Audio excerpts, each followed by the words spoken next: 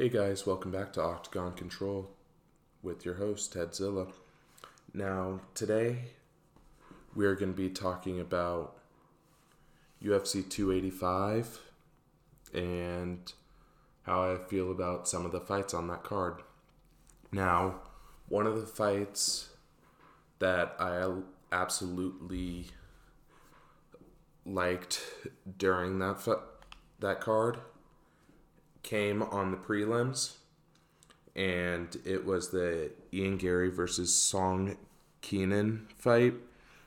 Ian Gary won that fight by knockout, and he definitely showed that he was the better fighter. He had a total of 127 strikes that he landed out of 231. He had 127 significant strikes that he hit. 58 of them were to the head, 36 were to the body, and 33 were to the legs. He had 5-second control of them, and he was able to end it in the third round.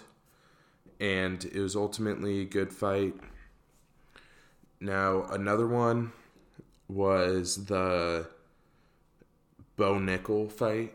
It was his debut fight, and he ended up getting the win by submission. Now, some people would say it's controversial and that he probably wouldn't have won, but if you go back and look at that fight, he definitely won that fight, and he would have won even if he didn't hit that groin shot on accident. Another fight that I liked was the Alexa Grasso versus Valentina Shevchenko fight. Grasso won by submission, which surprised me because of Valentina Shevchenko's style.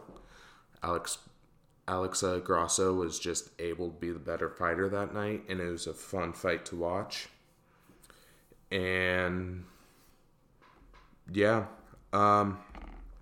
something I want to talk about is my new favorite organization is the PFL. Now, the PFL is a new organization that was founded in 2017, and they changed the way that MMA is, and they changed it to how other sports do things, where there's a regular season, a post-season, and a championship fight. And they do that throughout the men's division and throughout the women's division. And I like that they do that because it makes it so the MMA fighting season's a lot longer than just fight after fight after fight after fight. And just there's still rankings involved, but there's also not rankings involved. And I like that because you can't really put rankings on fighters, because in the UFC you see that there's the champion is facing like the number 6 or 7 ranked opponent, when in retrospective they should be fighting the number 1 competitor, the number 2, the number 3, and then they just go down the list. But I've seen fights where they'll fight the champion will fight number 8, number 9, number 10, when they just need to update it more to where there's new fighters at 1, 2, 3, and 4 than how they've been doing it. And that's what I like about the PFL, because there's rankings, but there's not rankings, because there's a regular season, a postseason, and a championship. Now, what I also like too is they are signing fighters from different organizations to their company. Like, they have over, I think, 20 former UFC fighters. For example, there's Chris Wade and Anthony Showtime Pettis in that organization.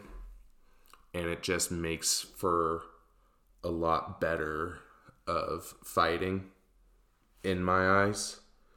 Now, they also have, what I like is a lot of former MMA fighters who are commentators, like Kenny Florian is now a new commentator. They've had Randy Couture on there. They've had a lot of past MMA fighters on there to talk about and broadcast about MMA on there. And it just makes for a better fighting organization.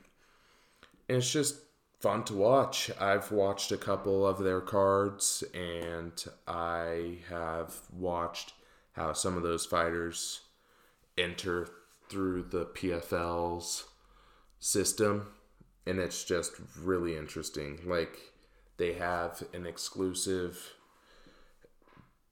thing where you fight to get on the show, kind of like Dana White's Contender Series, but they have it where you really get to see the interviews and stuff like that after the fight, and they show the crowd. While it's in Dana White's Contender Series, they do not have a crowd at all during the Contender Series, and the PFL is starting to get, in my eyes, I think, better than the UFC if they don't start to getting some stuff down when it comes to fighting. Because a lot of fighters like to compete in MMA because it's a fun sport, but also they like the crowds, they like being known as a fighter. And I believe if Dana White's Contender Series were to add a crowd, it would be a lot better, and add interviews to where you can really see the fighter talk and really know who that fighter is, than just having them on Dana White's Contender Series and then just right away throwing him into the ring with a fighter. Like, for example, Bo Nickel, he just had his debut fight, and he won by submission in his first Dana White Contender Series match, and Dana White wouldn't put him in a debut fight in the UFC. And so he had to go back on it and then also win by submission again. And they were both in the first round, and Dana White then ultimately put him in a UFC debut fight, which in my eyes, he should have done that a long time ago, but he didn't. And so that's how I think the UFC could get better, but will they? We'll have to see. And yeah, that's all the time. Have a good one, you guys. Peace.